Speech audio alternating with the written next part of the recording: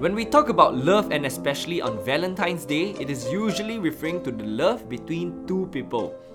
I've been in a relationship with my wife for many years, and during our wedding, I did like a whack version of Chicken Soup for the Soul / TED Talk to share about my concept of love and how we stayed in our relationship.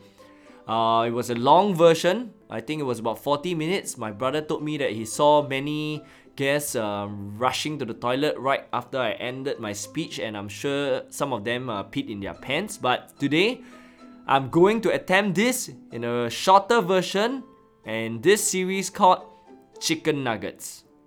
I have posted the same slide images that I used during my wedding on my Instagram at the SSHM podcast, and these are the 7 points. The first point is about yourself. You have to come to peace and accept who you are and where you are now. Because if you can't even like or love yourself fundamentally, you probably won't be able to show love to others. Change what you can and want to change, and for those that you can't, accept it. My next point starts with simple math. 8 times 10 is 80.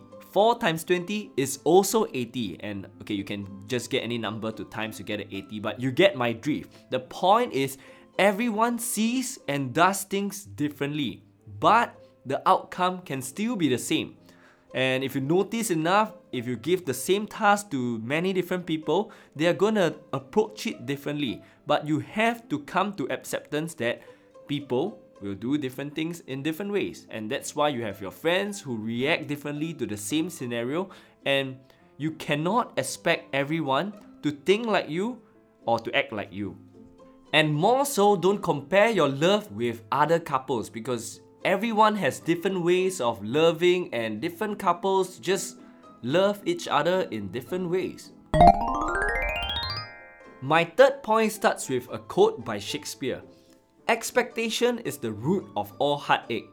If you watch a K-drama and you expect your boyfriend or girlfriend to act the same way as the characters do in the K-drama, you are probably gonna be disappointed. Same goes for your friends and family members, where you expect them to do something and then you don't receive it, you are gonna be frustrated. And this stems from not their inaction, but your expectation of receiving something from them. They may not know that they are supposed to give this to you, but this is how expectation works. My next point is something that the Joker believes in. The Joker believes that sometimes losing is winning. The point is, you don't have to win in every quarrel or fight with your spouse or loved ones.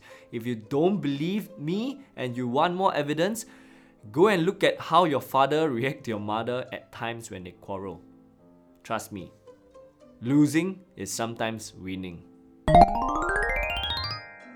My fifth point is about words and actions. They both have their very own ways to damage your loved ones if you use it incorrectly. So whenever you are in a frustrated mood or you're angry, remember that before you do or say something to them, think about it thoroughly if those are needed. And would you actually regret them after you do it? My sixth point on what helps me in my relationship would definitely be my family and friends. This may not apply to everyone, but in my life, family and friends are really important. Think about it, when you were having your breakup, who did you look for to drink? It's your friends, right?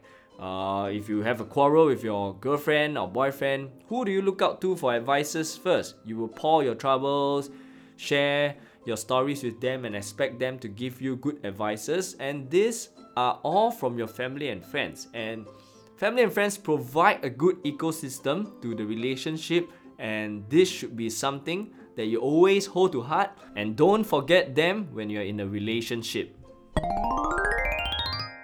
And the last point is about her. You need to understand that your partner has her own life, her own likes and dislikes, her friends and habits, and she has to lead her own life before you can lead a life together. And to sum it up, always put her before you. And if both understands and does this mutually, the outcome is usually good. I'm usually nonsensical and trash talking for 98% of the time, but for the 2% that I'm serious, I give nuggets of good life advices, useful and interesting information. But I'd rather be nonsensical, so happy Valentine's Day and happy Chuseok to everyone. If you have not listened in to my last episode, do check it out. It is Chinese New Year Questions 101 where I enjoyed talking to myself in different characters. If not, I would be very honored and happy to have a follow on my Instagram and Spotify at the SSHM Podcast. And if not, I will see you next Sunday. Bye bye.